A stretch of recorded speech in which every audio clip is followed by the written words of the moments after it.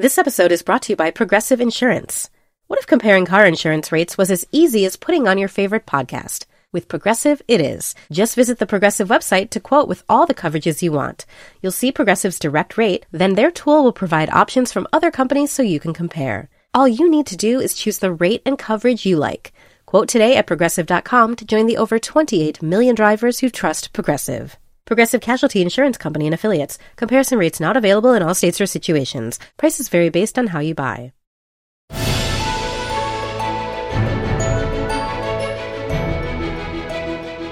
Hello and welcome to Little Gold Men, the award season podcast from Vanity Fair. I'm Katie Rich, the deputy editor of VanityFair.com, and I'm here with our chief critic, Richard Lawson. Hello. And our senior writer, Joanna Robinson. Hi, Katie. Mike Hogan made it back from Sweden, but still can't make this week, so we will continue to miss him. And I guess some of this conversation can be in his honor. We're going to start by taking a look at the Tony Awards, which happened on Sunday, and we're kind of an award season fix until the Emmys and the Oscars roll back around. We want to talk Incredibles 2 a little bit, and then swing back into the Emmys. We're going to share an interview that our colleague Laura Bradley did with Mandy Moore, the star of This Is Us, and talk a little bit about the category she'll be competing in and what the situation is for dramatic actresses on TV. But first, the Tonys. Richard, you and I were both tweeting through it, which is how we experience modern award shows, especially when it's not the Oscars and we don't really have to work. I thought it was really charming. Like, as kind of as low-key as the Tonys always are, they're pretty low-rated compared to the Oscars. I thought they did a nice job. Yeah, and they were faced with a particularly tricky task this year because there just wasn't a lot that was splashy. I mean, sure, you had the Harry Potter play, but that's almost so prohibitively expensive and sold out that even though a lot of people are seeing it, no one's seeing it. But you didn't have a Hamilton. You didn't have like a huge musical that's usually what, if anything, draws audiences in. So I think that instead of trying to zhuzh it up somehow and make it bigger and more appealing, they kind of turned inward and made it more of like a theater nerd show. You know, having Sarah Bareilles and Josh Groban host. Yeah, they're like famous beyond the theater, but lately that's kind of what they've been up to. And, you know, their whole opening song about not winning if you're nominated, like it just all felt very insidery in a way that like certainly I, as a theater kid in high school and college, like I would have really liked that rather than a show that was trying to face outward and appeal to people who didn't normally care about theater. So I thought that was a good strategy. Yeah, even the way that they did the like hashtag Tony Dreaming or whatever, where they had people submit their photos of themselves doing high school theater. It just felt very celebratory of kind of the specific subset of people who make up Broadway, but then also, you know, probably millions of people around the country who want to be just like them. And it's not, you know, Super Bowl sized numbers, but it seems like they kind of accepted that the Tonys is never going to be that. And they just made it a fun show for the people who already are invested, which seems smart to me. Well, it's the kind of thing where, you know, it's something we talk about in our industry, like about like, you know, shifts in readership and all this stuff and trying to get more like, yes, the audiences are going to be smaller, but if they're niche and impassioned, like maybe that's worth more. And you saw it reflected in the advertisements, like during the broadcast, like, you know, live probably award shows are really the only time I see ads, but like they were very pointed. There was a Mamma Mia 2 preview. There was an ad for something, like Las Vegas that was involving a lesbian wedding, because you got to figure a lot of LGBT people are watching the Tonys, you know, so like, okay, yes, that didn't reach, you know, 32 million people, but like maybe the 10 or so million people it did reach, if it was even that, you know, they were more receptive to it. So I think that there probably is a wisdom in kind of doubling down on the kind of theatery insideriness of it all. Yeah. I think about people like my mom who kind of annually watches the Tonys and figures out what she wants to buy tickets for the next time she's coming to New York. That's the audience they're looking for. There's also so many people who are going to go to Broadway who aren't going to watch the Tonys, who are going to show up in New York and be like, there's tickets to Carousel. I'll see that. So it's like the business model. I mean, the Oscars work in a similar way where like there's the people who watch the Oscars and then there's people who go see Avengers Infinity War, and those aren't going to be the same audience, and it's okay if it's not the same audience. Right. You know, and I used to work in theater in ticketing in New York years ago, and there is definitely a bump from shows that win. And so I think a show like The Band's Visit, which won pretty much everything nominated for, I think, that will definitely see it. That's great news for that show. But at the same time, I feel like the person who's like, oh, I should go see that now was probably already going to see it at some point, you know? This has just now put some urgency on it. It was that kind of year. I could see probably in years past, like when you know, they performed Wicked in like 2005 or whatever it was, 2004 maybe. Maybe some, you know, not regular theater goer would be like, oh, that seems interesting. I want a ticket to that. But like this very much felt like a show that was highlighting things for people who were probably already a little bit in the know, but maybe needed that extra bump. Although I will say, I think it had the opposite effect for me on the Frozen musical, speaking of Wicked, where it's not that, like, it was bad or the singing was bad. It just looked so cheesy and like a mimic of the movie. Like, unlike the SpongeBob number that they performed, where it was this tap dancing squid with 4 legs, it was kind of spectacular. So yeah, the Frozen musical did not come across as well for me. Yeah, something about it seemed very tinny, and I believe my tweet was, "This is some Vegas shit." Because it just and not felt, lesbian wedding Vegas shit. No, not like cool lesbian wedding, but like it felt really cheesy and old. You know, like it just felt very big and brassy and sort of like not reading what musical theater is doing right now. It's still a big hit, so what does it really matter? But like, I think I saw some people on Twitter grumbling about it. They were like, "Why is this even here?" Like, yes, it's nominated, but like Disney does not need this. Like, it doesn't need the promo. Couldn't we give this to a show that's like struggling? And I kind of agreed. I mean, obviously it's convention to have every nominated show perform, but still. I mean, for me, I think like the stagecraft highlight, and this is not something that really anyone can or should be able to repeat, but it was when the Parkland kids showed up and sang "Seasons of Love," which is a song that was written before they were born. Oh, and my like God. the fact that, so you didn't watch the Tonys, Joanna, but you watched that clip, I assume. So I watched some clips the next morning. I watched the opening number with Sarah and Josh, and I watched Seasons of Love. I just asked some people like what they thought I should watch. And yeah, the Parkland number was so powerful. And I imagine even more powerful. I don't know how hyped or announced it was as the show went on. Like, you know, they often do that. They're like, "Stay tuned, Cynthia Erivo is gonna blow your socks off after the commercial break." So I don't know if they did the same for the Parkland kids, but if it was all sort of at all not expected, then I think it really would have hit me even harder. That sort of thing is counterbalanced with then like whatever it was that Bruce Springsteen was allowed to do on that stage. Do you know what I mean? Which felt like a really, much love to the boss, but like felt like a real wrong note in exactly what you're talking about. This sort of like clubby, this one's for the theater kids sort of, show that they were putting on. You mean Uncle Bruce's Storytime Hour? Yeah, Uncle Bruce's Storytime Hour. What was that about? I went and took a shower at that point, and I came back and I was like, he's still on, huh? I think it was 13 minutes. I think that's how long it was. But also, did you guys know that like there are like rough and tumble towns in New Jersey? Because that was news to me. I was like shocked. I was like, wait, how are they living? They're getting coffee? I mean, it was just like, it was like a window into it. Do some of them work in steel or no? I think they might. I don't know. Wow. Or on the docks? Bruce Springsteen's career has been so long, you'd think he would have been able to bring this up in the past. So is there anything that we would like want the Oscars to take out? Like, Oscars is the award show that we obviously love the most. Like, for me, it just like the insularity of it and the clubbiness is something I feel like the Oscars could imitate instead of, having a bunch of people crash a screening of A Wrinkle in Time. I don't know. What did you think, Richard? I think that, I think that's embracing the kind of cheese of it all, and not cheese necessarily, but the sort of goofy, like, they know who's watching. They know who's at home. Like, just appeal to those people. Don't try to make it, like, hip where it doesn't need to be hip, or make it referencing. Movies obviously have it a little bit easier because more people see movies, and they're, you don't have to go to New York to see movies, et cetera. But it's still, like you said, a kind of insular group, ultimately.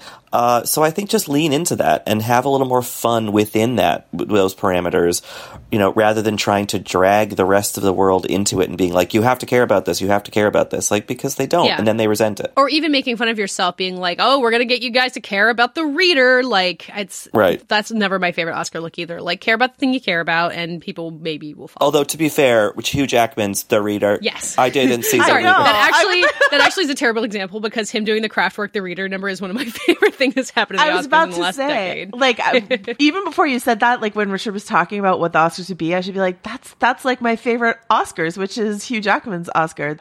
That Dan Harmon, I think, won an Emmy Award for writing. I love that one because, that also featured a lot, but not all Night Anne Hathaway, and that just felt like the right amount of try hard. I feel like Hugh Jackman and Anne Hathaway are good, like Josh Groban and Sarah Bareilles counterparts for like what you kind of want from the Oscars, and bring them back to host. And of course, Neil Patrick Harris has hosted both of these shows, like the Tonys 3 times? I can't remember how many times, and the Oscars kind of disastrously once, but Yeah, I don't know. I still think there is a little bit of balance. Like watching Sarah Bareilles and Josh Groban's opening number, I was like, this is aggressively fine. I'm never going to go look it up on YouTube again.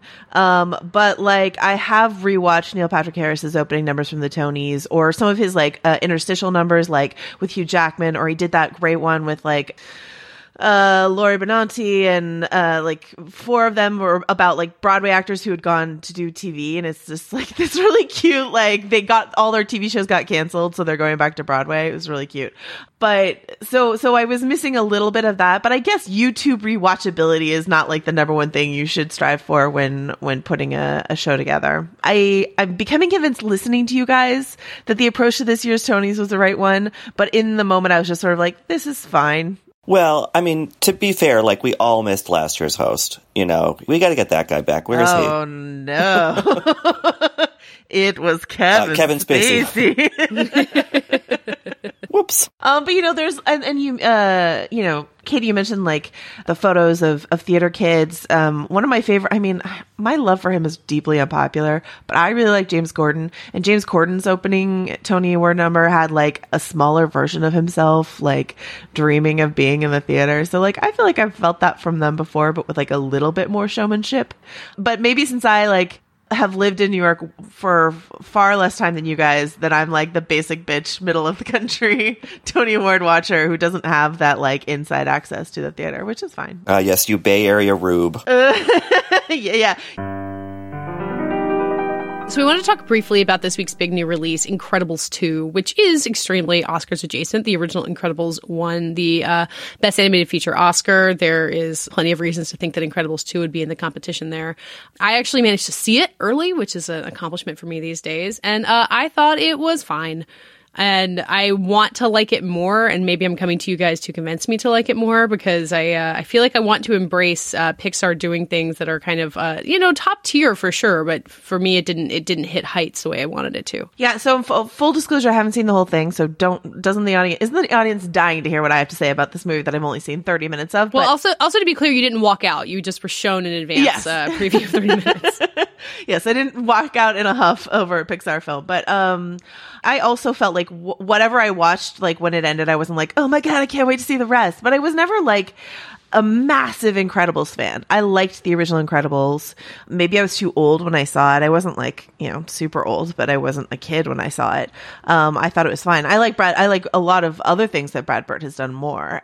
So when they're like, your favorite family's back, I was like, I'm okay. I don't know. Give me the fish of Finding Nemo any day.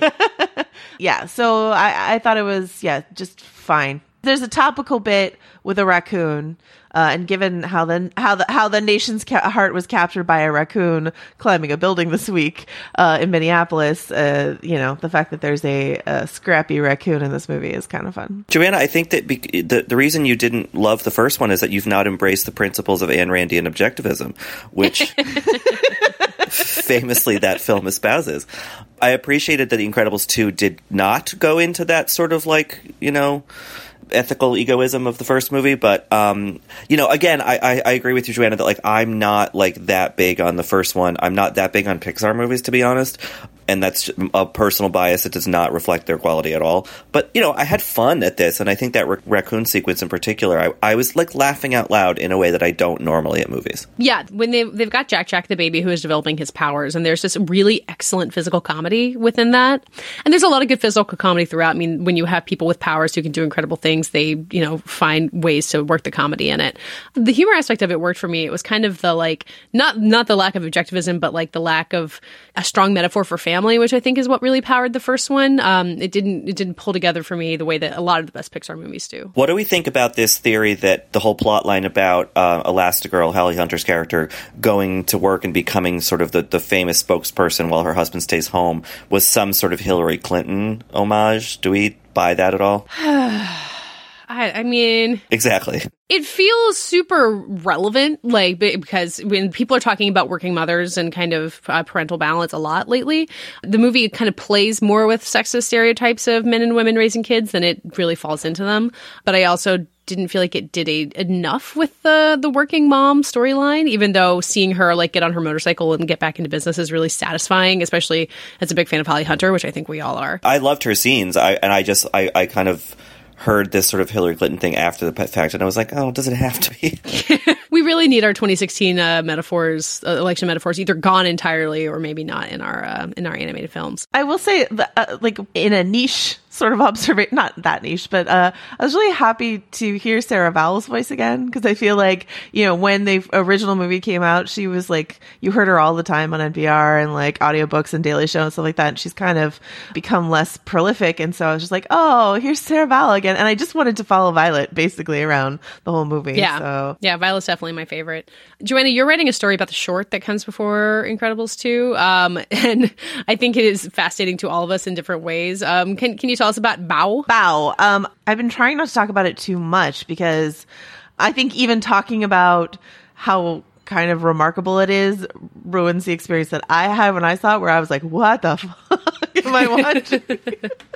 How is this a Pixar short? And when it was introduced to me, I saw it over the Pixar campus a couple weeks ago. And when it was introduced to me, the person introducing it was like, we have tried something kind of different. And like, I feel like the last time they tried something different was I Lava You or whatever, that terrible, like Hawaiian I think it was just called Lava. That everyone hated. And I was like, oh no. Then I was like engrossed and horrified and then heartbroken and all of these things. And I don't know, it's tremendous. The style is lovely and different, and then also thematically, and I feel like the depths it's willing to go to. It's like, you know, it's like the kind of the beginning of Up in a little short with dumplings. So yeah, that's how I would put it. I liked it. I mean, first, I like anything that's an homage to the ancient Greek myth of Cronus devouring his children so they don't overtake that, you know. Most Pixar movies are deep down. Right. But, you know, something about Pixar movies, whether they're short form or long form, something that irks me sometimes is this kind of naked plea for that particular kind of emotion, like that sort of wistful, sad, sweet sort of combination that, like, they do really well, but at this point feels almost like prepackaged in a way. So I kind of went into Bao and, you know, as I go into most Pixar things, a little bit like wary of being like manipulated like that. But by the end of that little short, I was like a teary mess. So it works. All of my skepticism, or at least my guard is kind of eroded because they're really good at it. I don't think, yeah, and I think it's because it goes one step beyond teary wistfulness to like a darkness, a Goya painting, you know what I mean? And you're like, I didn't know I was going to get a Goya painting when I saw this. So like, yeah, so even the most skeptical, I'm not going to be suckered in by this Pixar viewer might find themselves a little like, banged up by that short, but in a good way. I don't know. I thought it was kind of cool. What did you think, Katie? As the only mom on this podcast. Oh yeah, well that's the only thing that makes my opinions valid these days. No, come on. As a mom, no. Yes, this is my dishwashing so bad.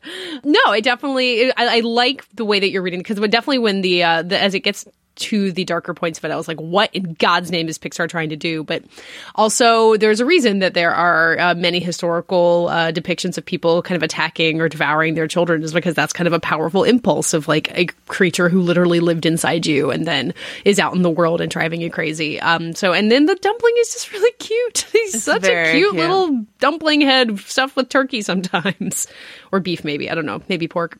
It looked delicious. I was very hungry when I saw Incredibles 2, and that short did not help at all. So you're like, oh, I get it. I would do that too. I really wish the concession stand had dumplings. I'm Bobby Finger. And I'm Lindsay Weber. Do you ever see a new face or name on your news feeds and say, who the heck is that? Our podcast, Who Weekly, is everything you need to know about the celebrities you don't. Think of us as your cheat code to People magazine, your glossary for Hollywood, a shortcut to understanding pop culture at large. For the past 8 years, Who Weekly has been telling listeners everything they need to know about the celebrities they don't. The New Yorker says we spelunk deep into the demi-monde with convivial delight. That's a direct quote. Mostly, we're going to explain to you Irish star Barry Keoghan's sudden rise to fame and relationship with a not-so-under-the-radar pop princess named Sabrina. The fake wedding Real Housewives star Cynthia Bailey had to promote a limo rental company. and why all the Gen Zers you know are talking about a guy named Benson Boone. Each episode goes deep into the biggest celebrity stories of the moment, and if you're still confused, we even have a weekly call-in episode where we answer the most burning celebrity queries. Who Weekly airs twice weekly with brand new episodes on Tuesdays and Fridays. Listen and follow Who Weekly, an Odyssey podcast, available now for free on the Odyssey app and wherever you get your podcasts. Wondery's new podcast, Blame It on the Fame, dives into one of pop music's greatest controversies. Milli Vanilli set the world on fire, but when their adoring fans learned about the infamous lip-syncing, their downfall was swift and brutal. With exclusive interviews from frontman Fab Morvan and his producers Frank Farian and Ingrid Segeith, this podcast takes a fresh look at the exploitation of two young black artists. Binge all episodes of Blame It on the Fame, Milli Vanilli, ad-free right now on Wondery Plus. So in a little bit, we're going to share the conversation that Laura Bradley had with Mandy Moore, who is the star of This Is Us, and I think, according to a lot of prognosticators, a pretty strong contender for an Emmy nomination for her role on the show. But she's got some really fascinating competition, so we wanted to just take a look at the drama actress category. So there's an obvious heavy hitter here in that Elizabeth Moss is nominated again for The Handmaid's Tale. She won last year. The Handmaid's Tale won last year. I think it's still a cultural force compared to the way it was last year. Maybe not quite as much. Do we feel like this is still kind of her category to lose, even with all the talent in there? No, I think Elizabeth Moss is going to win. I mean, Really? Like, she's at the top of every Gold Derby thing. That show just still has its kind of relevancy, you know. I don't know. I just feel like the TV Academy is still very high on that show. I feel like people are not talking about that show this season at all. I don't know if I've just fallen out of the loop of where people used to talk about The Handmaid's Tale, but I feel like people aren't talking about season 2. Not that talking about necessarily translates to win, but there are a few other things I guess to consider, which is Claire Foy. This is her last shot at an Emmy for playing the Queen of the Crown. So there's that. Oh, yeah. I keep forgetting that she's not coming back. Yeah. Ditto Kerry Russell for the Americans, though that is even more muted, than anything that I'm perceiving about Handmaid season 2. So, those are a couple of considerations.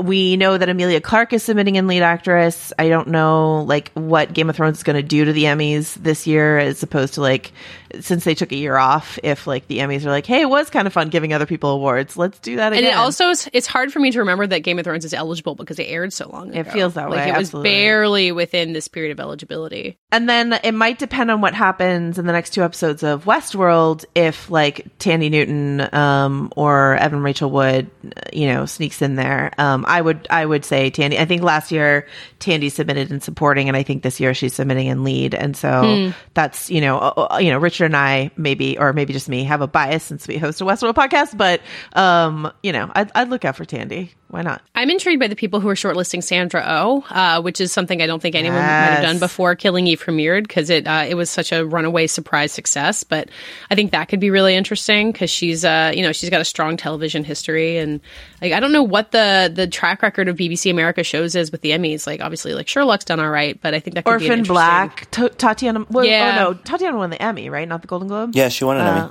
Yeah. So Tatiana winning sets a good precedent, but though that took I think 4 seasons of Orphan Black for her to get that win. And of course she was playing 9 different parts in order to get it, but pretty high level of difficulty. But I would actually, Sandra is so good, but if someone from that show is going to get it, I would say it's Jodie Comer, who's her co-star, probably in supporting, though they are co-leads.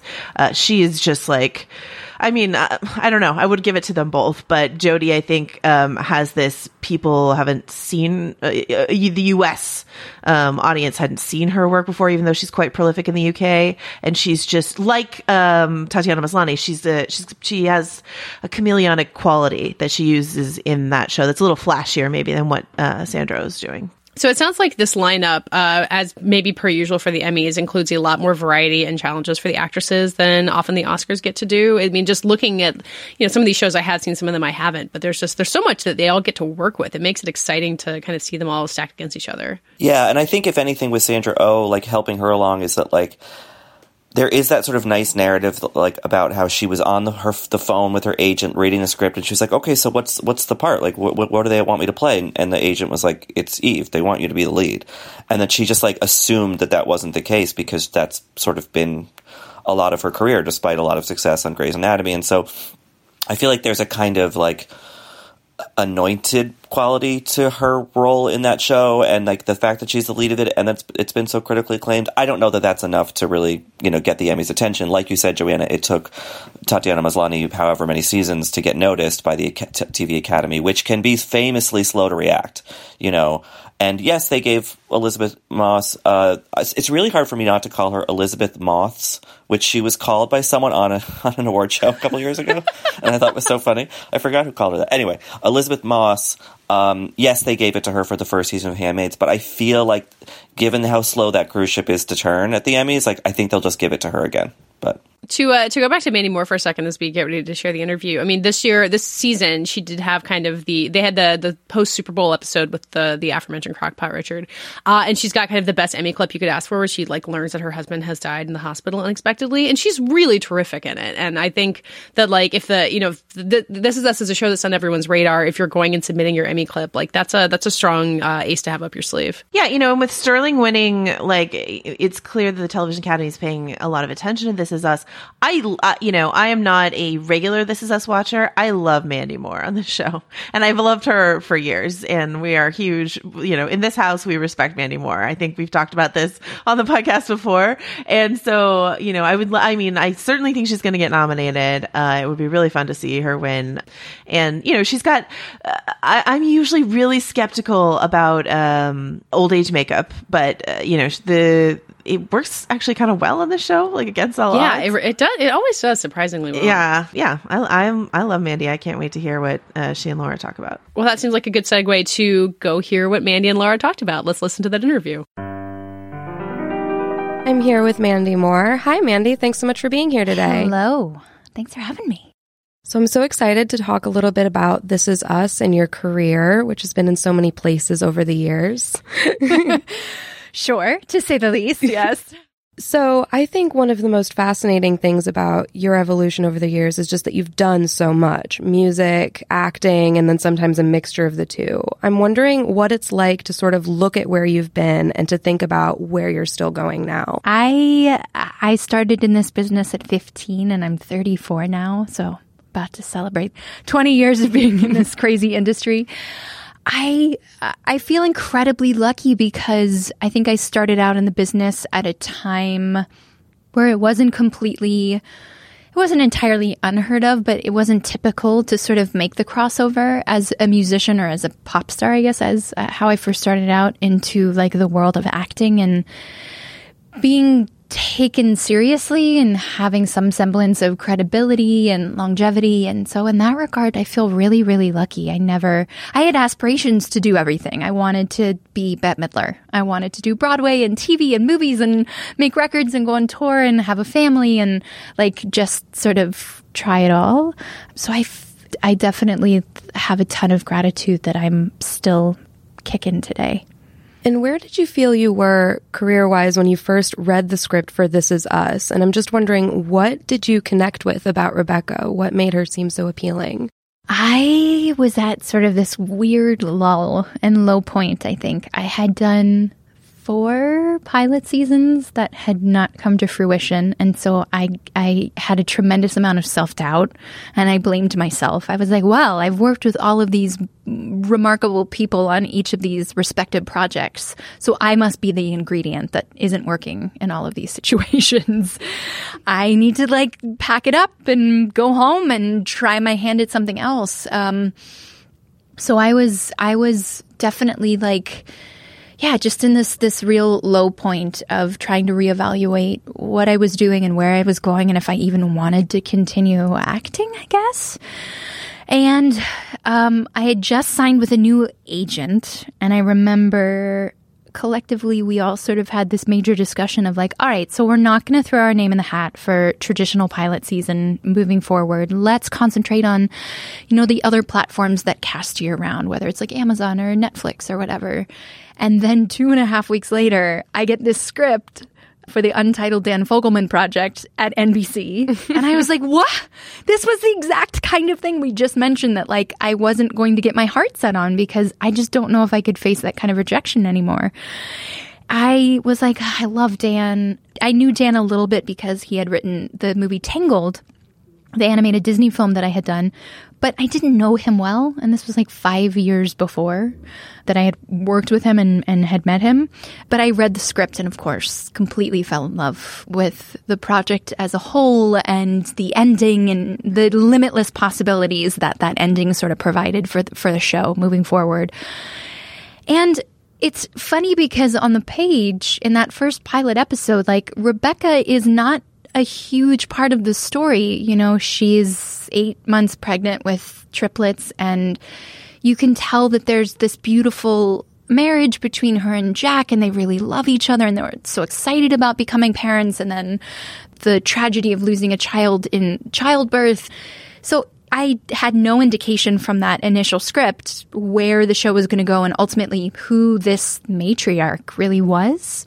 So I was excited and wanted to be a part of it regardless, but I just didn't know. So I was unaware until in the midst of shooting the pilot with Milo. It was like a 20-day shoot or something, and my work was the first 2 days of work. And Dan came down excitedly to set, like he still does, and was like gabbing our ear off about, then I have this idea about, like, this is how the show's going to be, and sort of started talking about how we're going to pick up in episode 2, and it will be several years down the road, and the kids will sort of, you know, be children at that point. And I was like, Dan, no, stop. Like, I don't want to know anymore because I can't have my heart broken again. Like, I can't have my heart set on the show moving forward, and then nobody ever gets to see the show doesn't see the light of day. So again, yeah, I was just completely unaware of who this role would sort of, what it would materialize to be. Yeah, but the potential was there, and you saw it. It was. Yeah. And for those who are living under a rock and haven't seen the show, Mandy plays Rebecca Pearson, mother of 3, her twins, Kate and Kevin, and their adopted son, Randall. And one of the things that's really struck me as the show continues is that, especially in season 2, I feel like Rebecca, both as a woman, as a mother, is fleshed out in a way that I felt she hadn't quite gotten her due in season 1. Some people are really mean to her sometimes. Really mean.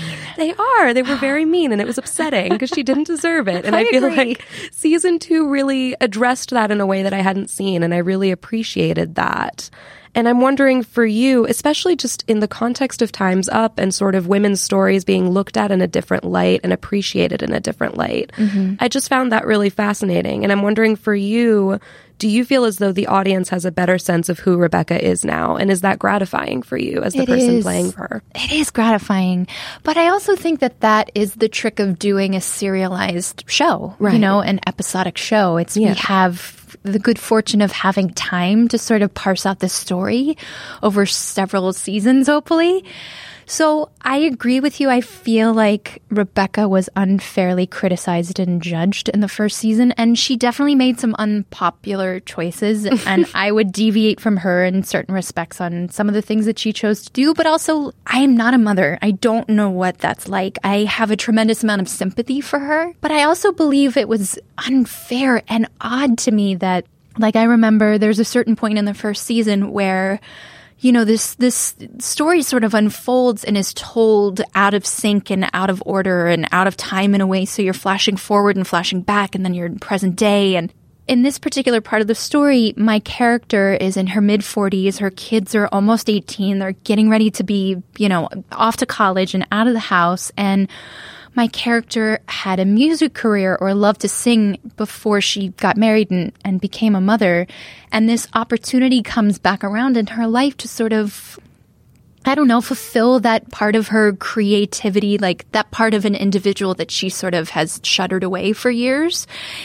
And because she wanted to leave and like go on tour for a week or something and leave her husband at home to take care of the kids, like so many women objected to it. And I was bowled over by that. Like, here's a hot tip for you. Don't go on Facebook and read anything if you're ever on a television show or you make an appearance somewhere, because people are very opinionated. And especially with a show like ours, where we're incredibly lucky to have people feel so connected to this family. But there were a lot of women who felt like this woman has it all. She has this loving, perfect husband, and she has these 3 kids. Like, that's her responsibility and that's her obligation, and that should be enough for her. So I was really... That is surprising. I was so surprised in this day and age, right? So that was odd. But I agree with you that I think it's a testament to Dan Fogelman, our creator, and all of our incredible writers, a lot of whom are women.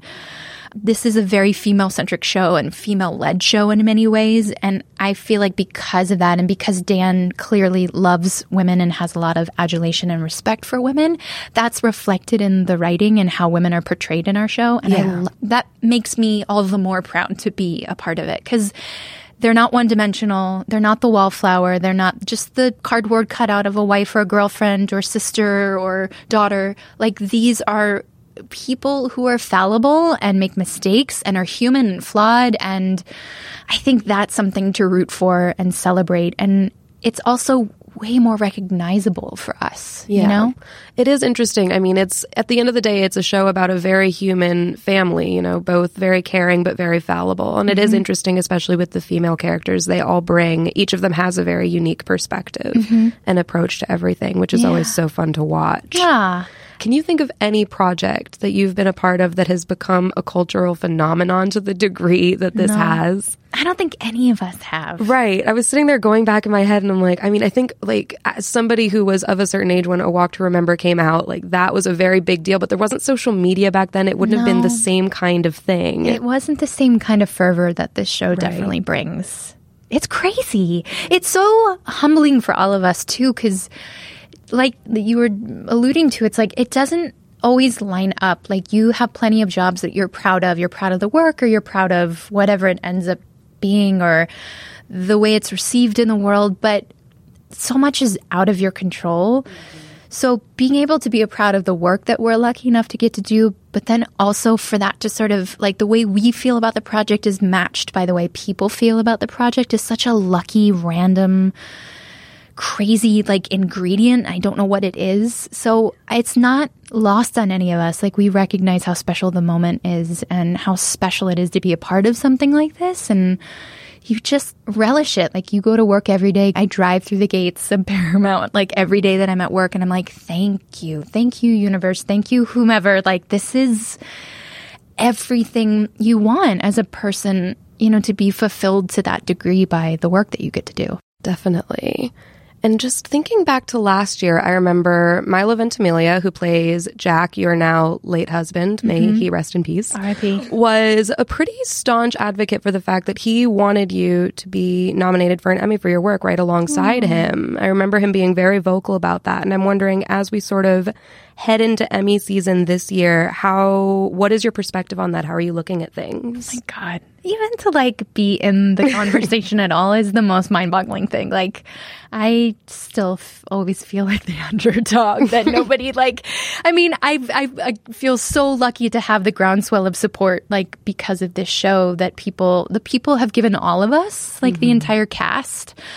But Milo's the sweetest, and I agree that, you know, the work we do is what it is because we get to do it together. And I feel incredibly fortunate that he's my partner in this because he's so wonderful and we're always on the same page. And that's very kind of him to say. But again, all of that stuff is out of your control. The fact that, like, as an actor, all you want is to be working. And we are. I remember somebody asked me earlier today, like, when was the first moment that you recognized, like, this show is going to be a success? I was like, when we got picked up. Like, that was all I wanted. I just wanted the chance, like, even just to make, like, 10 episodes or 13 episodes or something. Like, that's all you're craving. Like, it's crazy to have a job where, like, you have to wait for someone to, like, give you the chance to do your job, to do what you love to do. So anything beyond, like, just getting to work, being a working actor is truly the cherry on the sundae. And anyone that tells you otherwise is lying. Like, all that stuff is cool, but it's so out of your control. Like, if you just have the opportunity to do the work, like, that's everything. That makes sense. Yeah. And the fact that, like, someone today was like, so you're starting season 3 soon. I'm like, season 3? My head is exploding and would have exploded if someone had told me that, like, 2 years ago. Don't worry, you're going to be on a TV show and you'll be rolling into at least 3 seasons of it. Like, that's insane. I have to admit, though, as somebody who does not cry easily, even with this show, watching your monologue work this past season, I'm rooting for you. Aw, thanks, lady. That's sweet of you. You don't cry easily? I don't, no. Interesting. And you like the show. I do. It's a very strange combination. Maybe it's just a defiant thing where I like to watch and be like, yes, I'm still not crying. I made it through. I made it. It's like a badge of honor. It is. Every time I get through it, I'm like, I've done my job. I love it. Except you get me, though. Oh, thanks. I'm sorry. No, on a completely different note, I was recently rewatching Grey's Anatomy for reasons that do not matter. And I was reminded that you played such a lovable character who ended up having this really intense and heartbreaking multi-episode arc in, I think, season 7. Mm-hmm. And it just reminded me of this wide range of characters and projects you've taken on. Like I've mentioned, Walk to Remember, you were in Tangled, you were in Saved, This Is Us. Just, you've really run the gamut. I'm wondering, you touched on this. I had been wondering if that was something that you were kind of consciously working to try to do, is just get a taste of a little bit of everything over the years with your roles. I wanted to. I mean, it was somewhat strategic. Yeah. Like, I didn't want to just sort of be pigeonholed, even though I kind of was, as we all are. I understand that's the name of the game. But yeah, I tried to make a conscious, decisions to deviate from what was sort of expected of me. What did you feel was expected of you? I mean, thinking back to my contemporaries at the time that I started music, like everybody sort of went off and did some sort of version of a film where they kind of played an extension of themselves. And I didn't want to do that. I also probably didn't even know who I was at that point, so that helped. You were young when you got started. I was young. I was 15.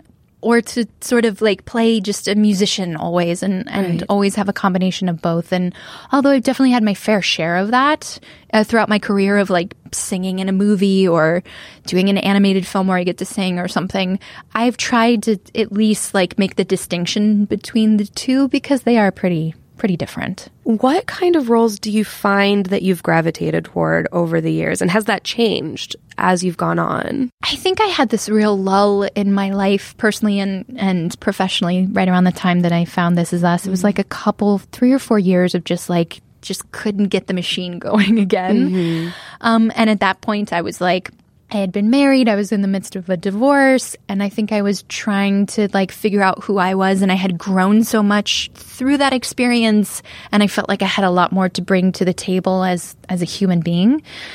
And that's why it was just perfectly timed and coincided with This Is Us. I would not have been ready for an opportunity like that to play a wife and a mother until I was. Right. I mean, that was completely new territory for me. So up until that point, it was like, oh, I can maybe play like a newlywed, or maybe I can play, the girl who's sort of trying to figure out her life because that mirrored what I was going through. But I wanted more of a challenge than would be presented to me.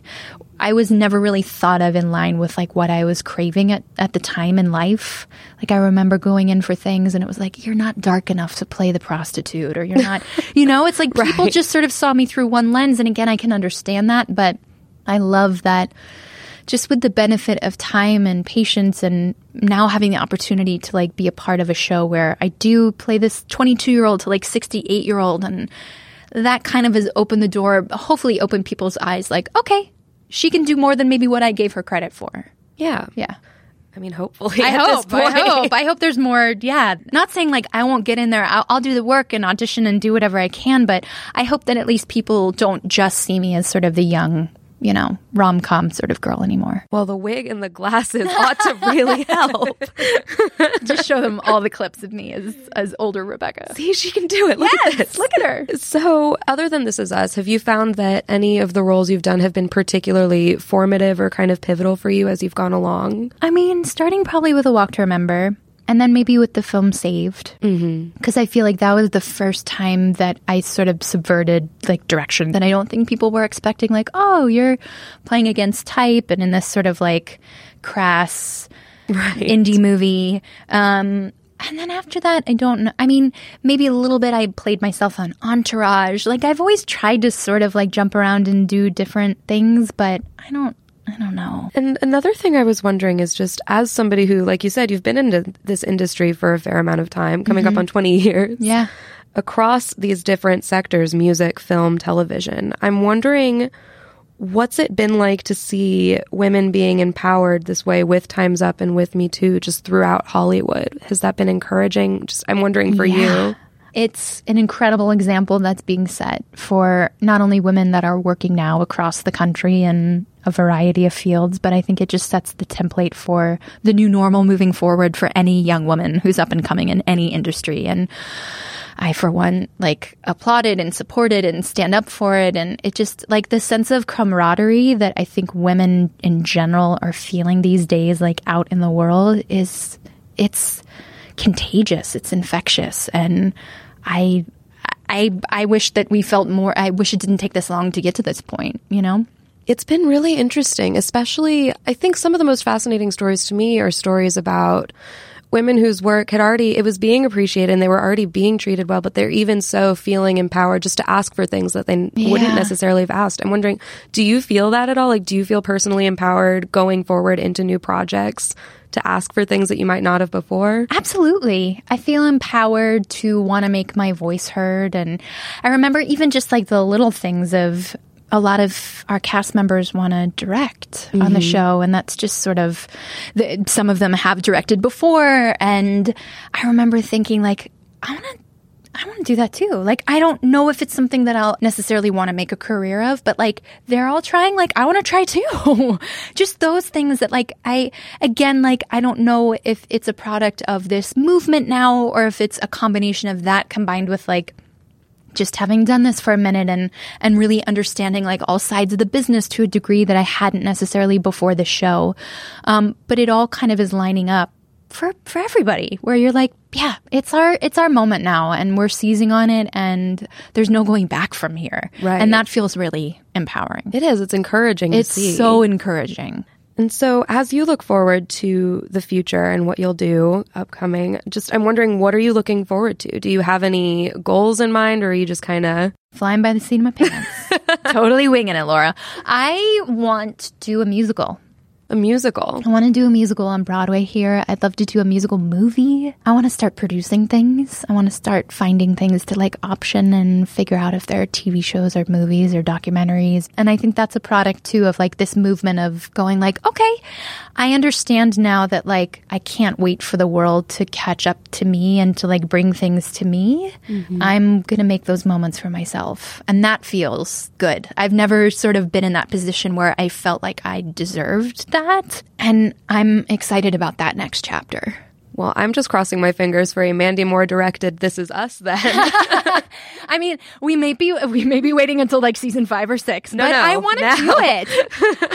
I feel like the time is fast approaching. Maybe next season for all of us, you'll just see a bunch of cast member directed episodes. That would be lovely. But I feel like we all know each other really well. We know these characters, we know these stories. Like, who better to take the helm than one of us? It would be interesting too, just to see how it sort of shifts the lens on the ensemble and just the context of everything. It would just be fascinating. It would be fascinating. I wonder if you have somebody step in and direct yourself, because I don't think I'd be very good at that. I'd be like, I need one more. No, you know what? I messed up again. Can I have one more take for? I feel like I would very much to no one. I would very much be that person of just giving myself 20 takes. Exactly.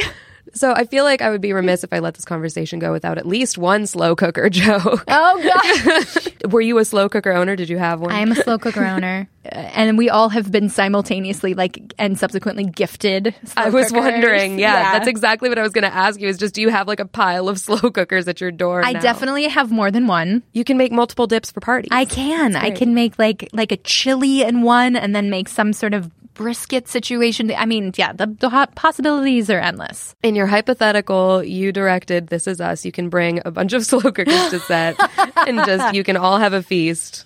Maybe at some point she'll be over it. One day. Thank you so much again for your time. Thank you for having me. That does it for this week's Little Gold Men. Thanks as always for listening. Find us on Apple Podcasts. Leave us a rating. Leave us a review. Tell your friends. You can find us all at VanityFair.com. We're all on Twitter at Little Gold Men and on our own. I'm at Katie Richard. Rylaws. And Joanna. Wrote this. This episode was edited and produced by Danielle Roth. And this week's award for the best description of the Trump summit with Kim Jong-un in Singapore goes to Richard Lawson. This is some Vegas shit.